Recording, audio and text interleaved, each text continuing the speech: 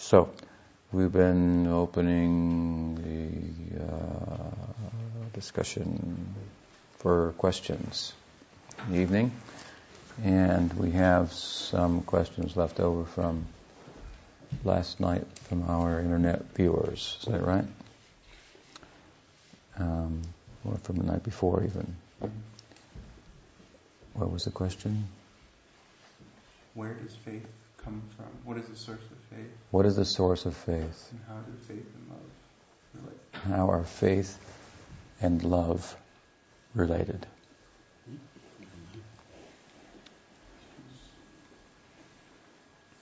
Well, first of all, there are different sources of faith. So there are different kinds of faith.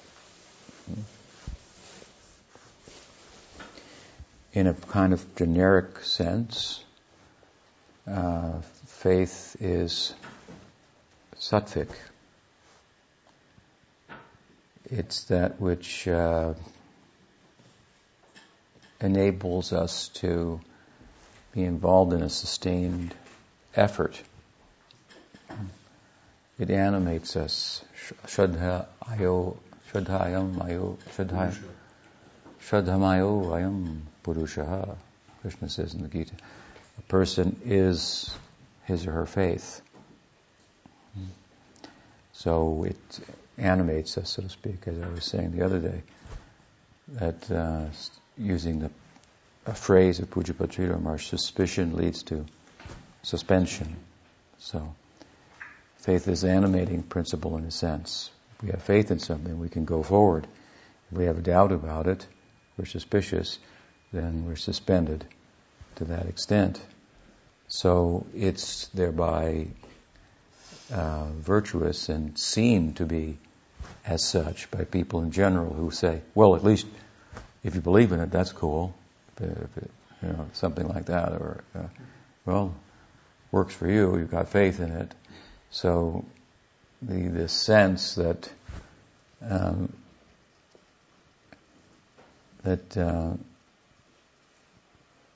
the universal sense that faith has some value. Of course, there's the other side that people speak of religious faith, and then we're speaking of a quality of faith and so forth, as being, so often they speak of it as being a fallback position for those that don't have reason and so forth. But that's perhaps another discussion or a later part of this one. First point to establish, I think, is that there is faith is that which animates the world. Without faith, we can't go forward. Faith here is we were speaking about it, is somewhat synonymous with, conviction, faith, conviction. And so this, because it's a sustaining element, supporting life, making it livable, and so forth, it's said to be in the Gita of a sattvic nature. At the same time, and thereby it's virtuous. At the same time, there are different types of faith, and in that sense, there are different sources of faith. So, according to our mind, according to our heart, mind is considered like a reflection of the heart. Mind is a transformation of sattva guna, the quality of sustenance, of maintenance, of clarity, of goodness. This has a corresponding psychic and physical expression. We're psychophysiological beings in terms of our material makeup, and so matter has a subtle and a crude or gross form. Mind, the mental system, as it's described in the Vedanta, is a subtle form of matter through which the self, which is categorically different, Atma, consciousness,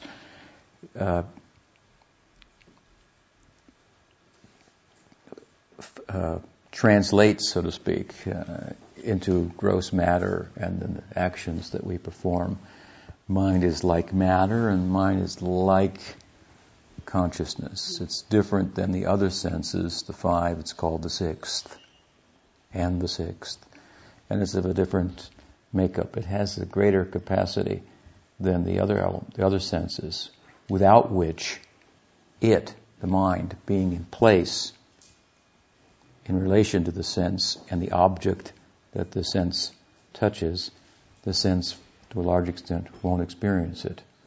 In other words, the sense, we're all in the same room and we all have senses by which we perceive what's in the room. But if we don't pay attention to the objects that our senses contact, we may not experience them. And someone will say, I didn't see that. But it was there. So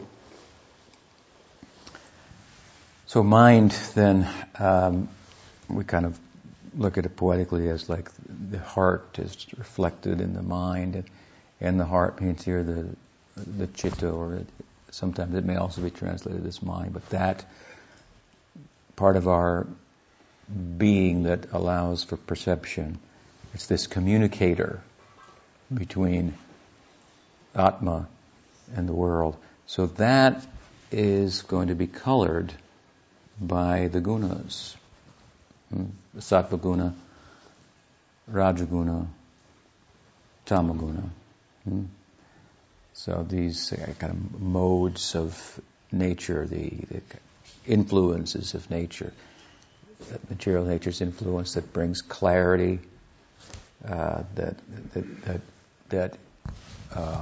compels us to progress, raja, materially, to be somebody, and to acquire, and so forth.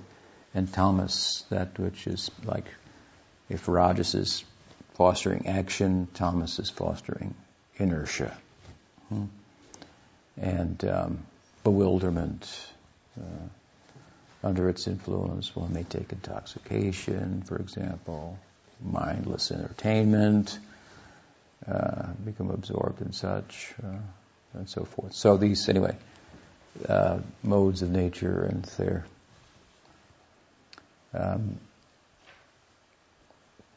applicable universally in terms of foods we eat and sacrifices we may perform, and so on and so forth, and faith. So different kinds of faith. So there will be one source of faith will be Rajaguna, one source will be Sattva guna, another will be the Tamaguna, and so they have corresponding objects of worship, for example, and lifestyles, as much as I mentioned, the Gita says, a person is his or her faith. So we all have some faith, influenced by the modes of nature, and therefore corresponding objects of faith. But the question, I assume, is more related to divine faith. Where does faith in the things you're talking about, Swami, come from? I may be lacking in that. Where does that faith come from? So that's a different kind of faith then. That's not coming from the influence of the modes of nature. That's then the coming from revelation, as revelation is then exemplified and taught by saintly persons.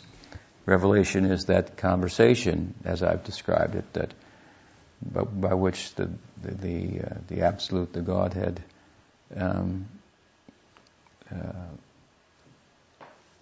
it's the conversation that the Godhead would like to have with us, the answering in a general sense and in a detailed sense as well. The question that arises in human consciousness: am I more than what nature seems to say? Can I rise above the restrictions, the limitations that nature imposes upon me? I sense that I can. Am I right about that, or is that an illusion? This sense, this question arises in human society. When it's said that young people ask speak about how they would like to change the world, rise above nature and be more. And old people talk about how the world has changed them. So the spiritual idea is to stay young. It speaks to that about us that doesn't age, the self, the Atma, and how to bring it out from underneath the covering of material nature, that one can be all that they can be. And so it answers that question in human society with a big Om, yes, that's true, you can be more, and then all the mantras and so forth that follow that, and then the reasoning that follows that argument, if you will, that side of the conversation, God's side of the conversation with us, as to how to do so.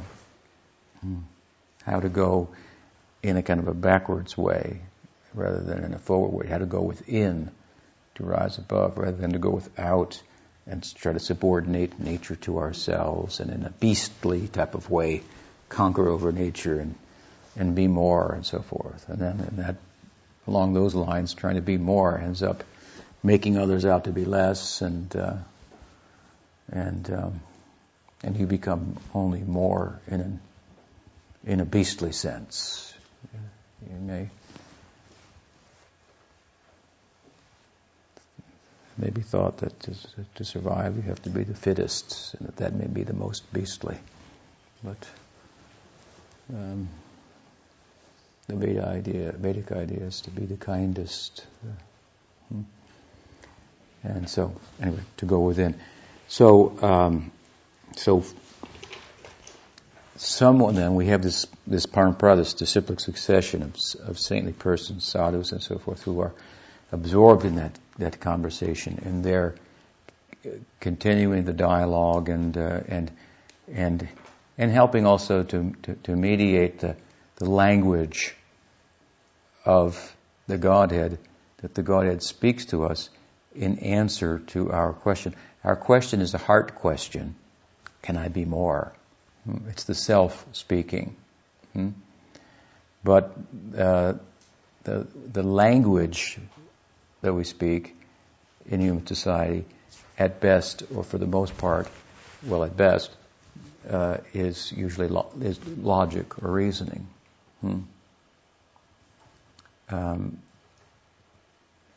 But the Godhead speaking in another language, in heart language. So the sadhu is a mediator because he or she speaks the language of reason and the language of the heart, both. And so there's the revelation, and then there's, for example, the book Bhagavad, and then there's the person Bhagavad, who personifies that, teaches it by example,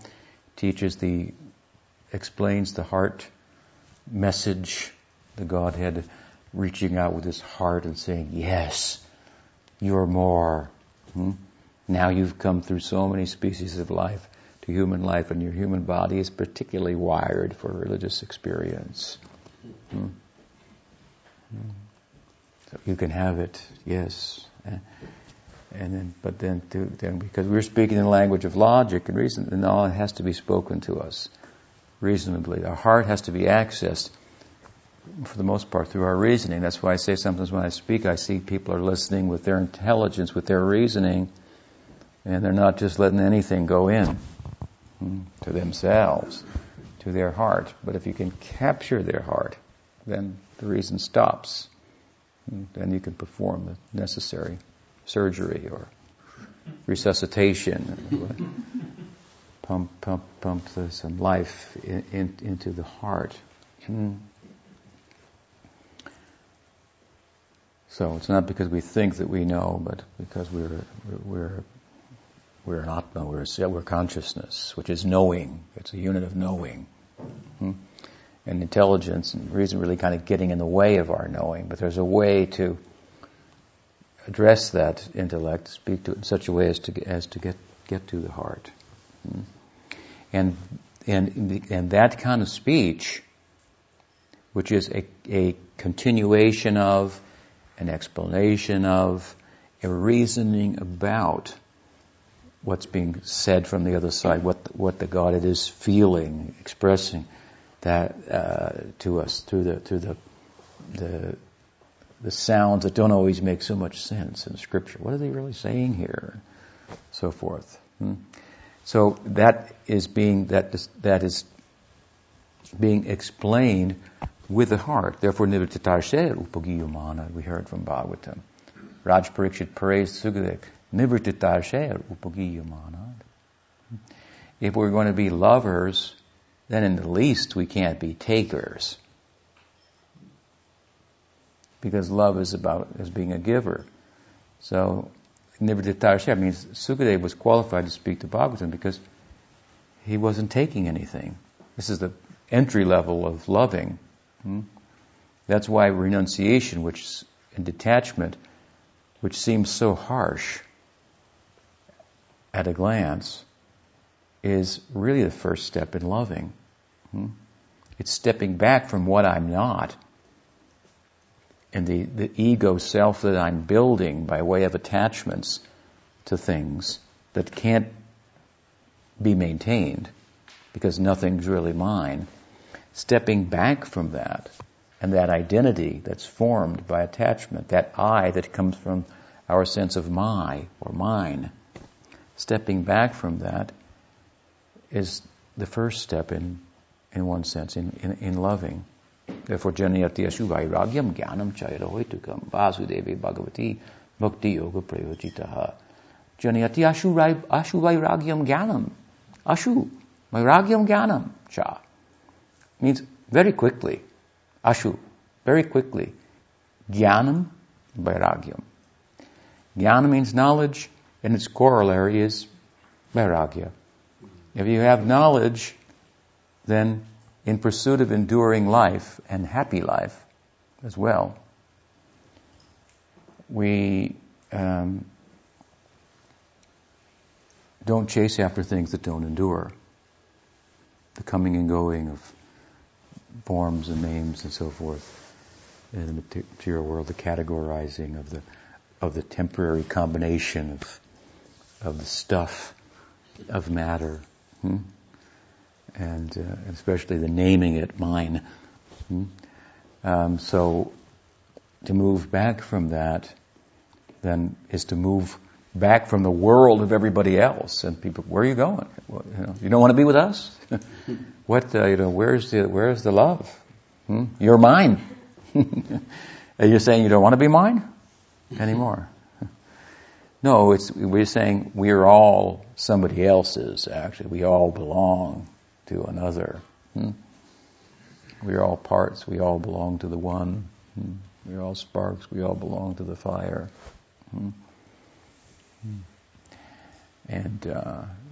But that's as much as others are attached and have created an identity, an ego based on that attachment, then it's difficult to, misery loves company. Attachment, in the Gita, Krishna says a nice thing, he says, dukkha yonaya evate, with regard to material attachments. That it's the womb, yoni, of dukkha, of suffering. It gives birth to suffering. We're chasing after something for our happiness, and it's forming our own sense of identity, and it's a recipe for suffering that we're involved in. So misery loves company. So when somebody wants to move away from that, others want to hold them back, pull them back. And that person moving away is saying to them, whether you say it or not, it's saying you should be doing this too, because there's a lot of wisdom to this. It's hard to get around. So it's uncomfortable. It makes people uncomfortable. But it's the beginning step, actually, in bringing comfort to the world. And we have to start grassroots. You've got to start. Don't wait for everybody else. That's not going to happen. Everybody else, God save me from my friends. Sometimes we may have to invoke that mantra. My friends and my family. It's possible.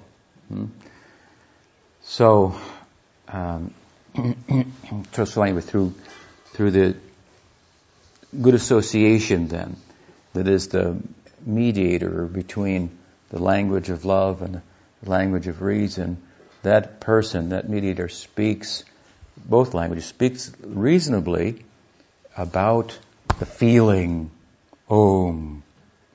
It's the feeling. And it feels good. That we become acquainted with that. It's what do they say?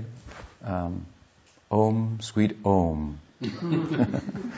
Om is the home. This is the sound of the Godhead in a general sense. Krishna is a sound in a more specific sense, more sweet, more intimate. But Om is the pranava Omkar, the original, the sound of the Godhead that is communicated through which some communication is made with the other side, so to speak. The cause speaking to the effect. And then from there, Gayatri, and on the Veda, and Upanishad, and all these sounds. It's a jungle of sounds coming. So someone to take those sounds and make sense out of them for us. That's theology, that's what we're doing here, to make sense out of all of them. To apply some reasoning to revelation. And make reasoning chaste, then, to its origin. Chaste means let it function in relation to its origin, not independently, and which may end up in, intellectually at least, doing away with one's origins, and then the disappointments of modern society, the emptiness, the existential angst, and then the scientific, empiric conjectures based on evidence that try to make us feel good about not being there, not being anybody. So that to keep reasoning chaste to revelation. This is the idea. And so, who's doing that is speaking reasonably as far as possible, but with a heart. That person has to have been touched by the sound. Krishna has to have been touched, heart changed, to be animated by that alone. If the intellect is animated by that, then mind will be, senses will be. That person is valuable to be, and to come in touch with that kind of a person, that's most valuable for us. Sadhu Sangha, Sarva Shastri Koi, Lavamatra Sadhu Sanghe, Sarva Siddhi Hoy. That will change the course of our life. So, this then is the source of the kind of faith that our questioner is interested in. Divine faith. Who has faith? Who's in touch with the land of faith? Now, what is the relation between faith, this faith, divine faith, and love? In one sense, the relation is faith is the beginning and love is the end. Ado Shraddha. It begins with faith, generated by sadhu sangha. We say Ado Shraddha, sadhu sangha, tata, bhajana kriya, anartha nibritti nishta. These are stages of development. Ado means beginning. Shraddha. The path begins with this faith. And it's faith in this revelation, in the idea that perfect knowing, which will foster perfect action, and thereby perfect happiness or fulfilled life. Perfect knowing to arrive at that requires a perfect method. So our own instruments materially speaking, are imperfect. I mean, we are steeped in one degree or another of imperfection. And these instruments that we have are a product of that. Our senses, our body, that our body is made up, our mind, our intellect, these are products of karma, according to the Vedanta. We've sown, we're reaping. So these are instruments that are products of our attachment, are not suitable in and of themselves to free us from the predicament. They're fostering the predicament. But there's a way to use them as such, as I say, in touch with revelation, and so that can give them some positive value, purify them, if you will. And so, ado shraddha, this faith means beginning, and faith means in a perfect means of knowing. The basic idea being that if the whole wants the part to know, the part can know the whole. Otherwise not. If the infinite wants the finite to know itself perfectly, then out of its infinite capacity, it can make what would otherwise be impossible, the finite, to know the infinite, possible. All things possible from the infinite perspective. From the finite perspective, then there are so many impossibilities. So we're living in a finite consciousness, and in our dictionary, the word impossible looms large. But from the finite perspective, there's no impossible. Impossible is not part of the dictionary there. So, if the Godhead wants us to know the Godhead, then we can know. Otherwise not. This is a simple kind of argument for perfect knowing. In other words, what's the perfect method for knowing? You have to fold your hands like this. And admit that you don't know. That's a good beginning. I don't know. That's problematic. And so the more we understand that we don't know, the more we become capable of knowing, the more we create within ourselves a teachable moment that the world that's actually speaking to us, if it is alive, if it is conscious, if the universe and beyond has intelligence, then we have to become, and has something to teach, and we have to become students. We have to become not masters. So the more we acknowledge our plight. I mean, I mentioned that video that somebody told me.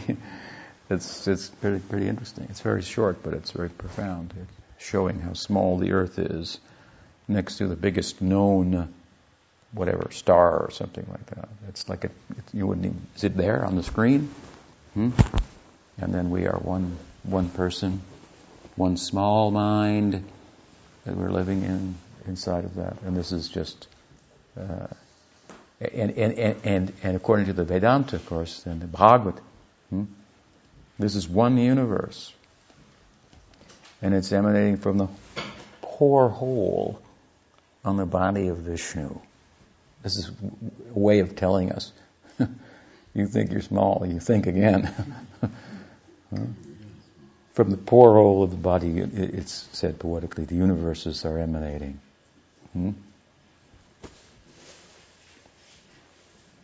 And in Chaitanya tradition, that person, his source, if you will, Krishna, that's who you want to wrestle with.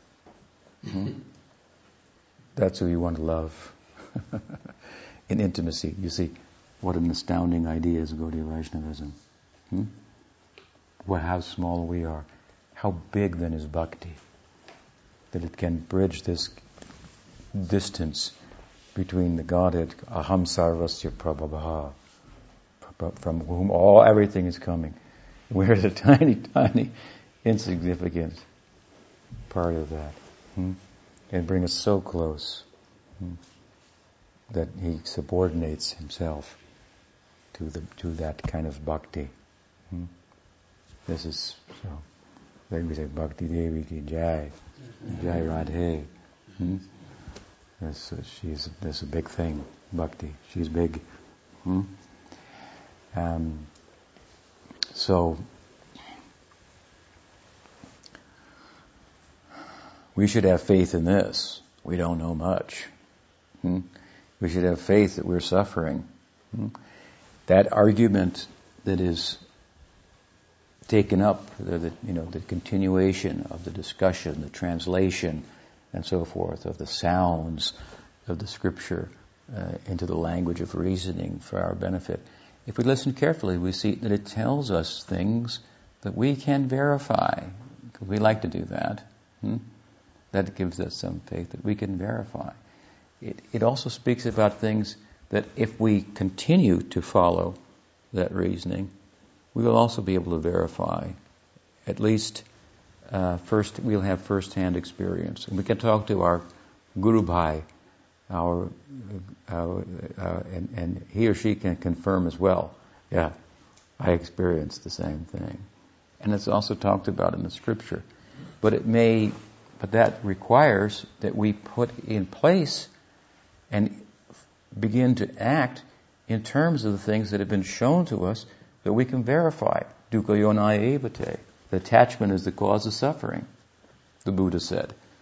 Thirst brings suffering. Thirst means attachment.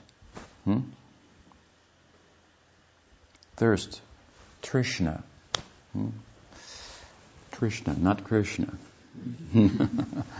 So, in other words, the sadhu will speak about things that are pretty hard to get around, pretty hard to deny. And they're right before our eyes, but we couldn't see them. So he or she speaks in such a way that we can see things right before our eyes. We're there all the time. That should foster faith, then, in everything else that sadhu is saying.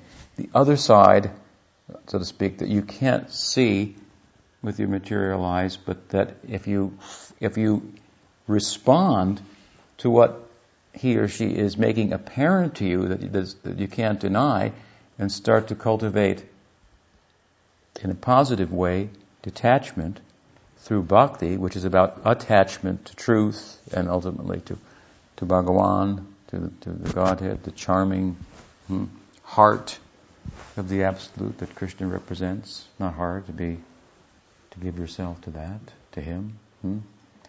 That this will foster objectivity in relation to the world, real objectivity, detachment, not laboratory objectivity that you give up when you go home.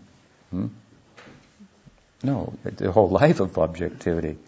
In other words, we objectively see that my attachments are forming an identity that I'm struggling to preserve and that I can't, and so I move back from them. I stop doing things that I know with my own intelligence are not in my interest. That's yoga. So, good company fosters faith in enabling us, as I say, to see things that were there in front of us that we couldn't recognize. And the other things then that seem more fantastic, they're fantastic. In that sense, they are fantastic. There's a fantastic possibilities for you, but it's not a fantasy. There are fantastic possibilities for the self. Now we're like ice. What can ice do? Cool water. And if we melt, in good association, if the heart melts, then it becomes water. And what can water do? So many things. Water you can bathe, you can drink, you can produce light. Water is life. So to change, we're atrophied, so to speak. We're frozen over to our attachments, and we have a hard heart. So this is the world of heartlessness, as I said the other day. Nature never forgives. Never. Eye for an eye and a tooth for a tooth. Humans forgive sometimes, and God is always forgiving. So the trick is, we are in the middle of the point is. We have animality about us, but we're at a stage in animality that the Atma is coming out. That which is categorically different from matter. Now, if that little spark that we are can be connected to the fire, our source, then that animality can be retired. Then we can always forgive. We can be a lover, and we can see. We can turn faults into ornaments. This is the nature of love. Mother called her blind son lotus-eyed. She was blinded by affection. It's a good thing. So, faith then, divine faith, is generated by those who have faith, and they have faith in revelation, in this idea that the necessity, the need of human society is answered by the system, if you will, just like the necessity of every other species of life is met by nature. Every species of life has certain necessities: to eat, to sleep, to mate, defend, for example, and these are all met by nature. Every species has a defense system, defense mechanism, as far as the whole thing can be defended, right? Ultimately, it can't, but skunks we have a lot of them here. They have their tail; it goes up, and out comes the perfume. That's their defense system. So everybody's got a system. Everybody's got that they know what to eat, except us, of course. We don't know what to eat. We don't know how to protect ourselves.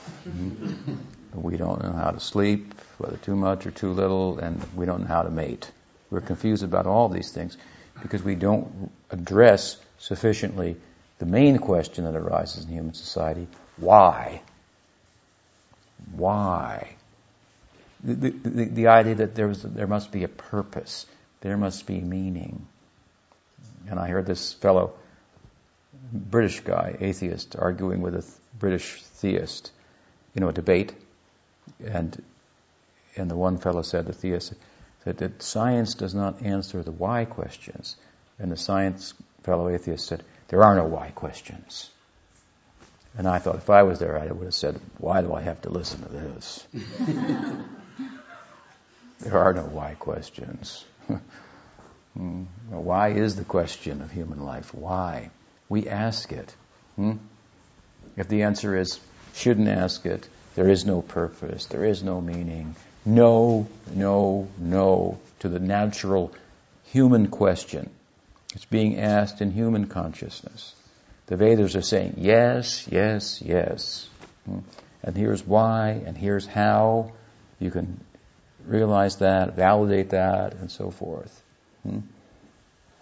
And we find that people who follow that, they seem to live independently of matter. They're able to let go of so many things that other people think, how can you live without that?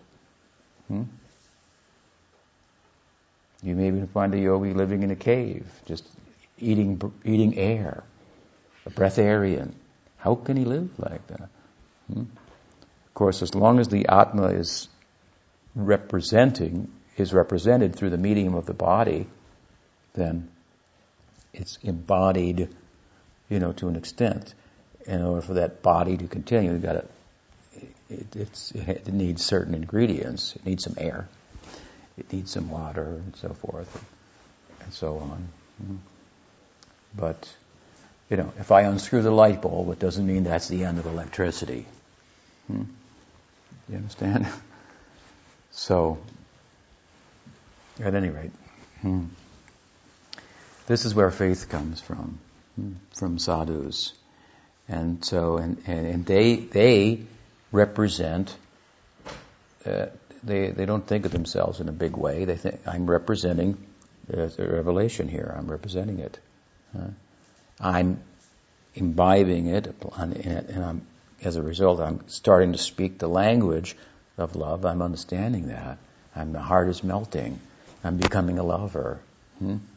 And so that's not a needy condition. That's a condition from which one can share, can give.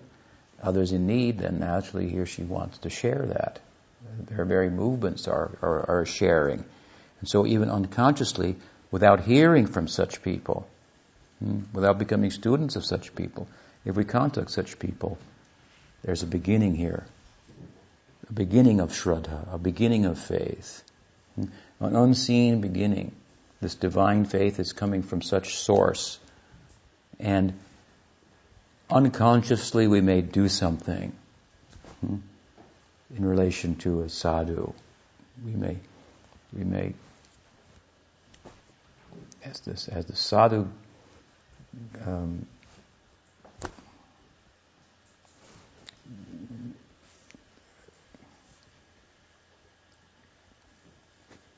drops something and we pick it up for that person. Could have done that for 1,000 people who are animated by a different kind of faith, moving for entirely different reasons. And so the result will be somewhat tied to that. If the person is motivated and moving for only divine purpose, and you do something, you don't think anything of it, that we create some sukriti without knowing it's sukriti. That's just like a beginning. Like if you plant a seed, when the seed starts to come up, we say, hey, that's coming, the corn is coming. Of course, it has a beginning when the roots are going down. That's unseen. So this unseen work that generates faith. The generator is the same, the sadhu. Unseen, by moving in the world, generates faith. Therefore, there's no cause. It's said, luck, in the Vedanta language, is sadhu sangha. That's luck. Good fortune, luck. Person moving without cause means a person moving not under the influence of karma, cause and effect, free. Moving daivim prakritim ashritaha mahatmanastumam partha, Krishna says.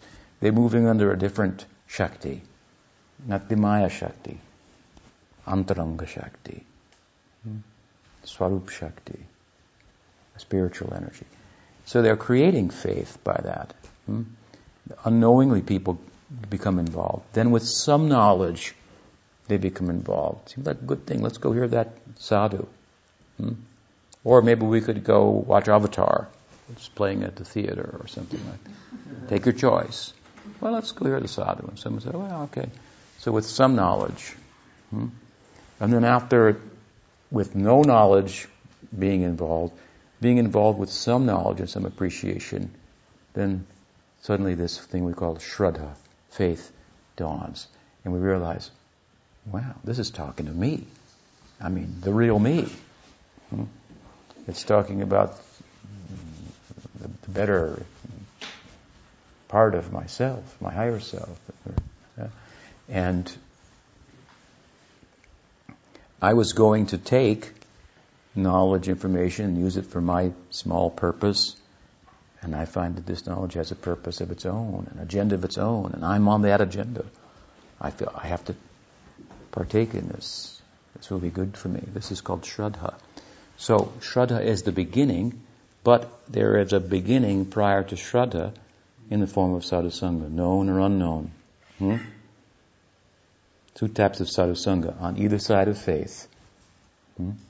Sadhusanga that generates the faith. When the faith is generated, and when we have the conviction to proceed along the courageous path of ego effacement in the context of culturing real love, it takes real courage.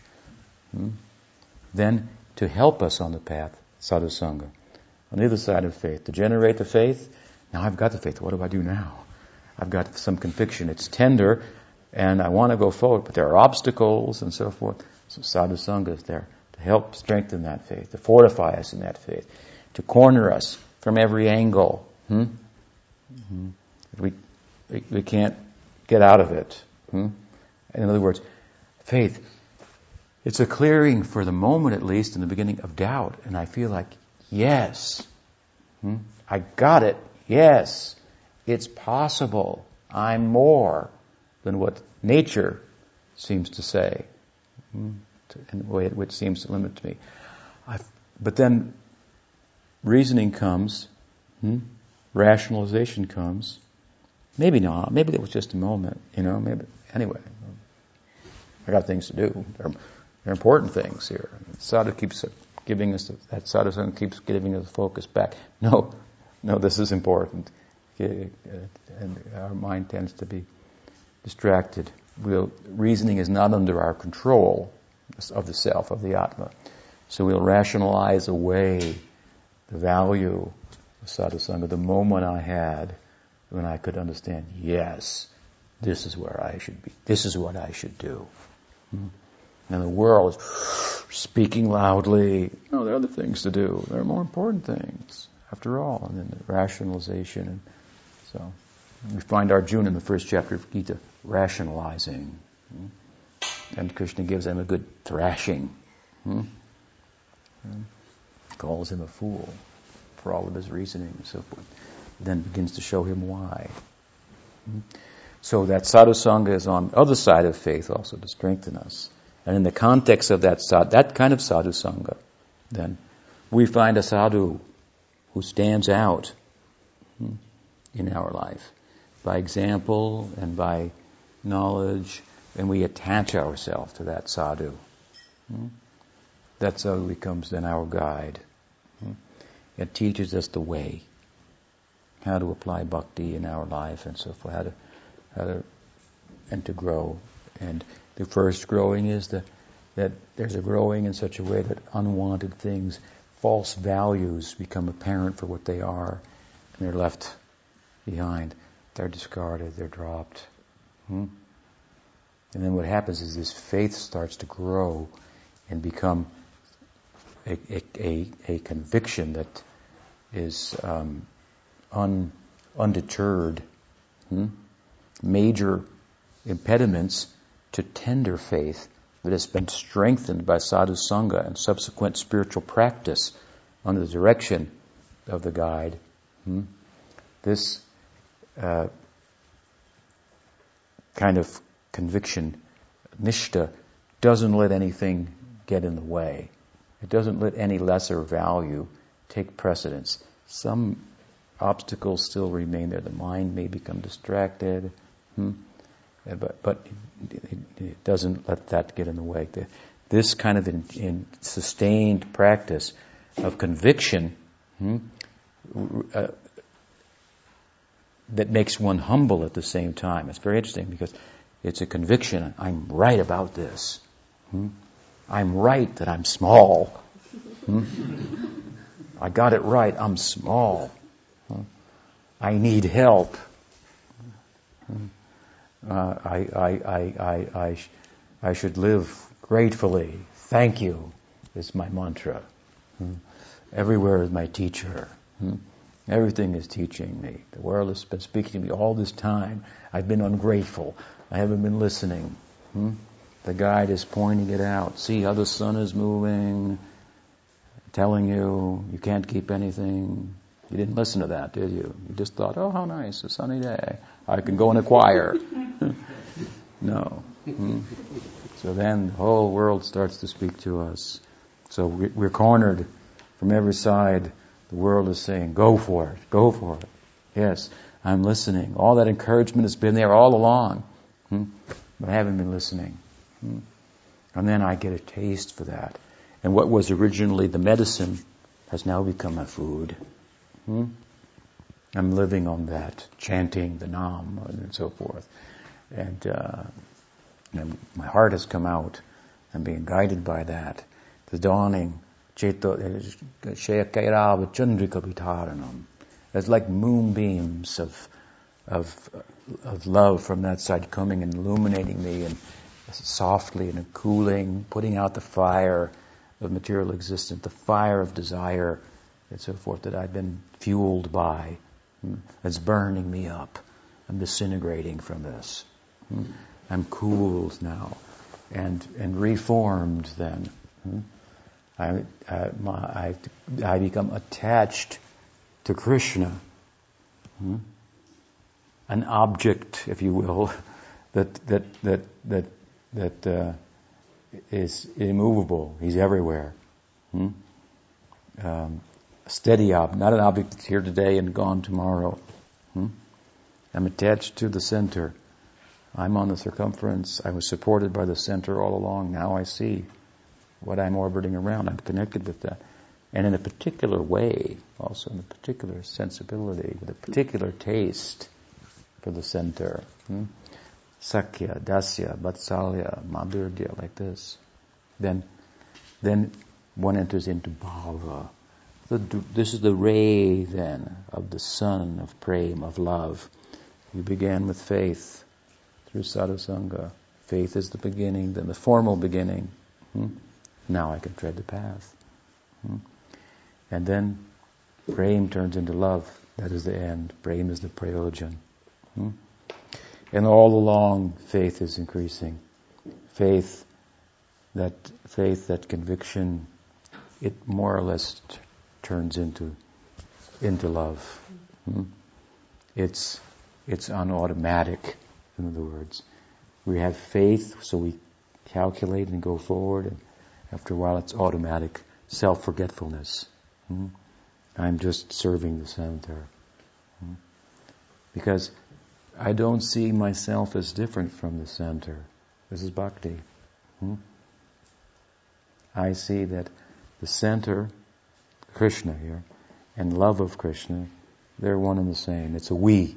It's a dynamic union. I don't mean that the individual gets canceled out. I mean that there's a union of will between the Godhead and the individual self. So the gap is bridged even between worshipper and object of worship. That is love. It's automatic. Self-forgetfulness. From self-sacrifice and the calculation involved in it to self-forgetfulness. This is love. This is the Braj Leela. In the Braj Leela, all those gopis, gopas, cows, they all feel Krishna is one of us. We're all in this together. We're one. We're Brajbasis. It is a dynamic union. Bhakti means for a dynamic union, where you and I become we. It's not that union doesn't mean doing away with everybody else. It's a harmony. That means many notes all working together. So it's not a simplistic, monistic unity, but a unity of love. And so what is the conviction in love then? It's almost like you don't think about it. It's just, it's automatic. So this is anyway something about faith, its source and its relationship with love. Hope that helps. What's the time? 7:30. So we have more questions. We have you told me you had a question earlier. What's that? From Gary. It says in Bhagavad Gita, chapter 4, verse 11, Krishna says, "In whatever way people take refuge in me, I reciprocate with them. Everyone in all circumstances, O son of Prita, follows my path." Is this a case for predestination / predetermined action? If so, is free will merely yoga maya, or is free will known because action is known? It's not about predestination, it's all about choice. The verse is all about choice. Jeditamam prapadyante. Krishna says, as you choose to approach me, I will reciprocate accordingly. So, you have some choice in the matter. So it seems, some choice in the matter. But we cannot say at the same time that in the mind of Krishna, how he would like to accept service from us eternally is unknown. But he wants us to want that. So there's an overriding will, the absolute, satya sankalpa, whatever the absolute wills is. But it's complex. We are a unit of that whole, and so we have will also, but it's not such that whatever we will happens. We're dependent upon the overriding sanction, if you will, the will of the absolute. So I like to put it like that. Krishna wants us to want him. And because you say, well, whatever he wants happens, so it'll happen. We'll go that far. It'll happen in due course. When you get around to that, exercising your finite will and making it one with the supreme will, then all your dreams will come true, so to speak. So it's kind of so Krishna in the verse is saying, as people approach me, then I reciprocate accordingly. And there are different ways in which we might approach. Some people approach God for material things, so there's some choice in that matter. If there's no choice in the matter, then what's the purpose of the scripture that tells us that there are things that are in our interest and things that are not in our interest? Are they talking to an automaton who has no choice in the matter? What the heck are they putting choices forward for then? The scriptural statements. No, they are. So the self is a doer, an agent of action, but it's not entirely independent in its action. So it's dependent upon certain factors being in place, and the overriding factor is the sanction of the supreme will. So, after all, what's the most valuable thing that we have? Think about it. What's the most valuable thing that you have? Choice. If I tell you have no choice, if you have no free will, and you don't want it, that's it. It's over. I have no free will. Then I have no life of my own, right? Well, this is extremely valuable. But in order to have it, then you have to be able to choose the wrong thing. So don't blame Krishna for that. You can't ask for both things at the same time, right? That I'll always make the right choice, or something like that. Then you don't really. Then you don't have. Why didn't he make me that I always made the right choice? Because he made you with will. Or because he didn't make you. Nothing's created. Everything that exists always exists. Therefore, as I say, we better get used to one another. Nobody's going anywhere here. So, so of course we can change. That's good. We can change. We can come. We can center. Focus ourselves toward the center.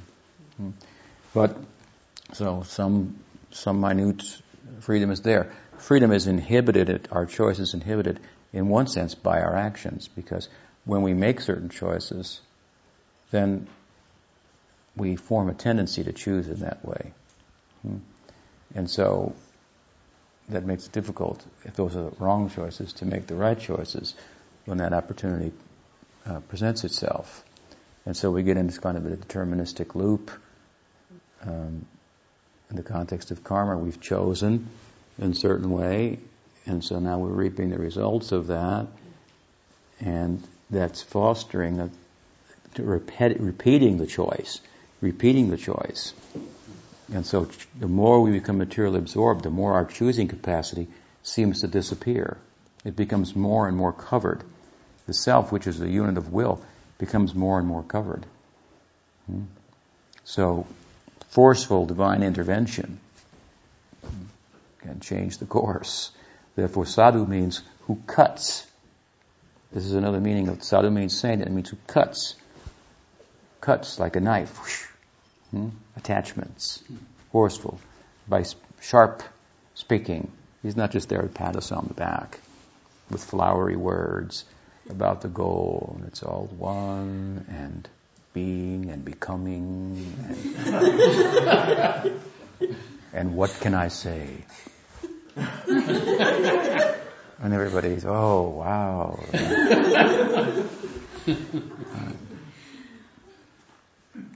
No, she speaks sharply and cuts like a knife our attachments with a sword of knowledge coming from revelation. It's a source of good knowledge and insight.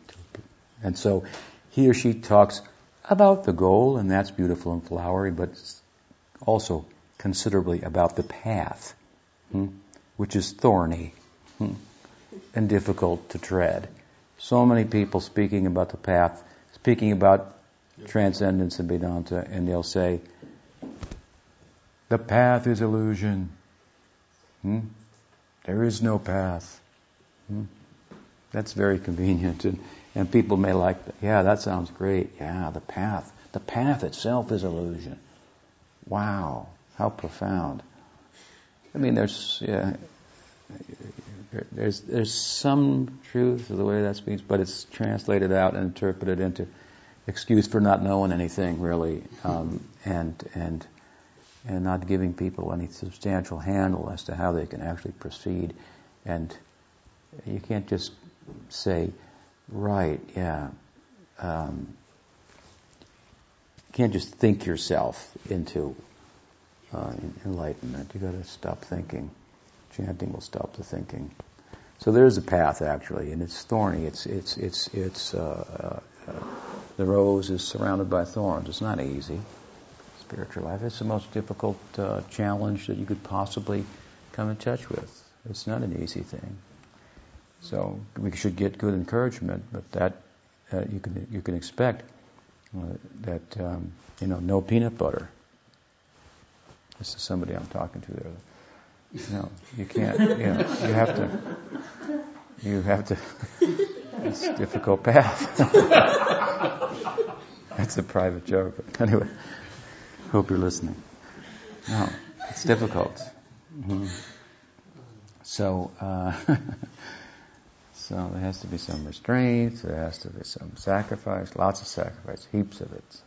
Love is born out of sacrifice.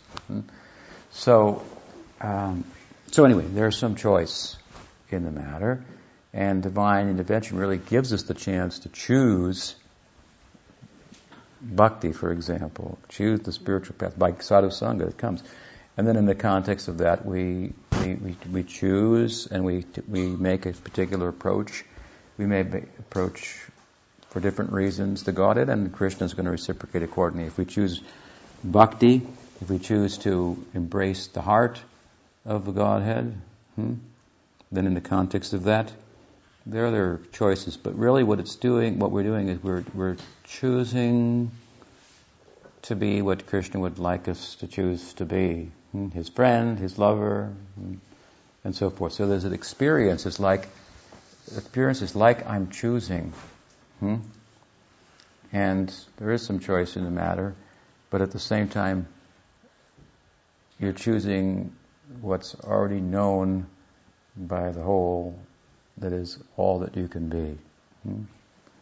So it's complex, but there is will on the part of the jiva, atma. He's a doer, an agent of action in a relative sense. So the verse really is more about the will of the jiva than not. As you approach, then Krishna tells Arjuna, I think and I feel and I really wish that you would choose to do this. I've told you everything now. And, yatecha tata kuru. You do what you want, he says. That's the Gita's beginning of the end of the Gita. So I've told you everything, do what you want. He says, but manmana bhava mad bhakto madhyaji mam namaskaru. I want to just say once more, I really think that you should, become my devotee. This is how I want to let you know. I really want you to be my devotee. So you do what you want, but I really badly, I want this. That's what I think is in your interest, but you don't have to. But then he's almost like, how can you resist him? Such affection, he's going after us. He says, Manmana abhava mad bhakto mad dhyaji mam namaskuru mama veshasi satyam te pratijani priyosi me. And then he thinks, I got him. I got Arjuna. So then he says, Sarvadharman parityaja mamekam saranam braj. Okay, let go of everything else now. This is it. Just love me. This and this. Then Bhagavatam begins. The full example of the life of bhakti, performed on the stage of surrender, sharanagati, of letting go of other pursuits. So the verse is much about what little free will we have. Hope that's helpful. Make the right choices. That's what's in your interest. They may be difficult sometimes, but that's what you're saddled with. And your burden, to be honest with you, is no bigger than anyone else's. You may have a physical burden. Others have mental burdens, psychological burdens, all kind of burdens.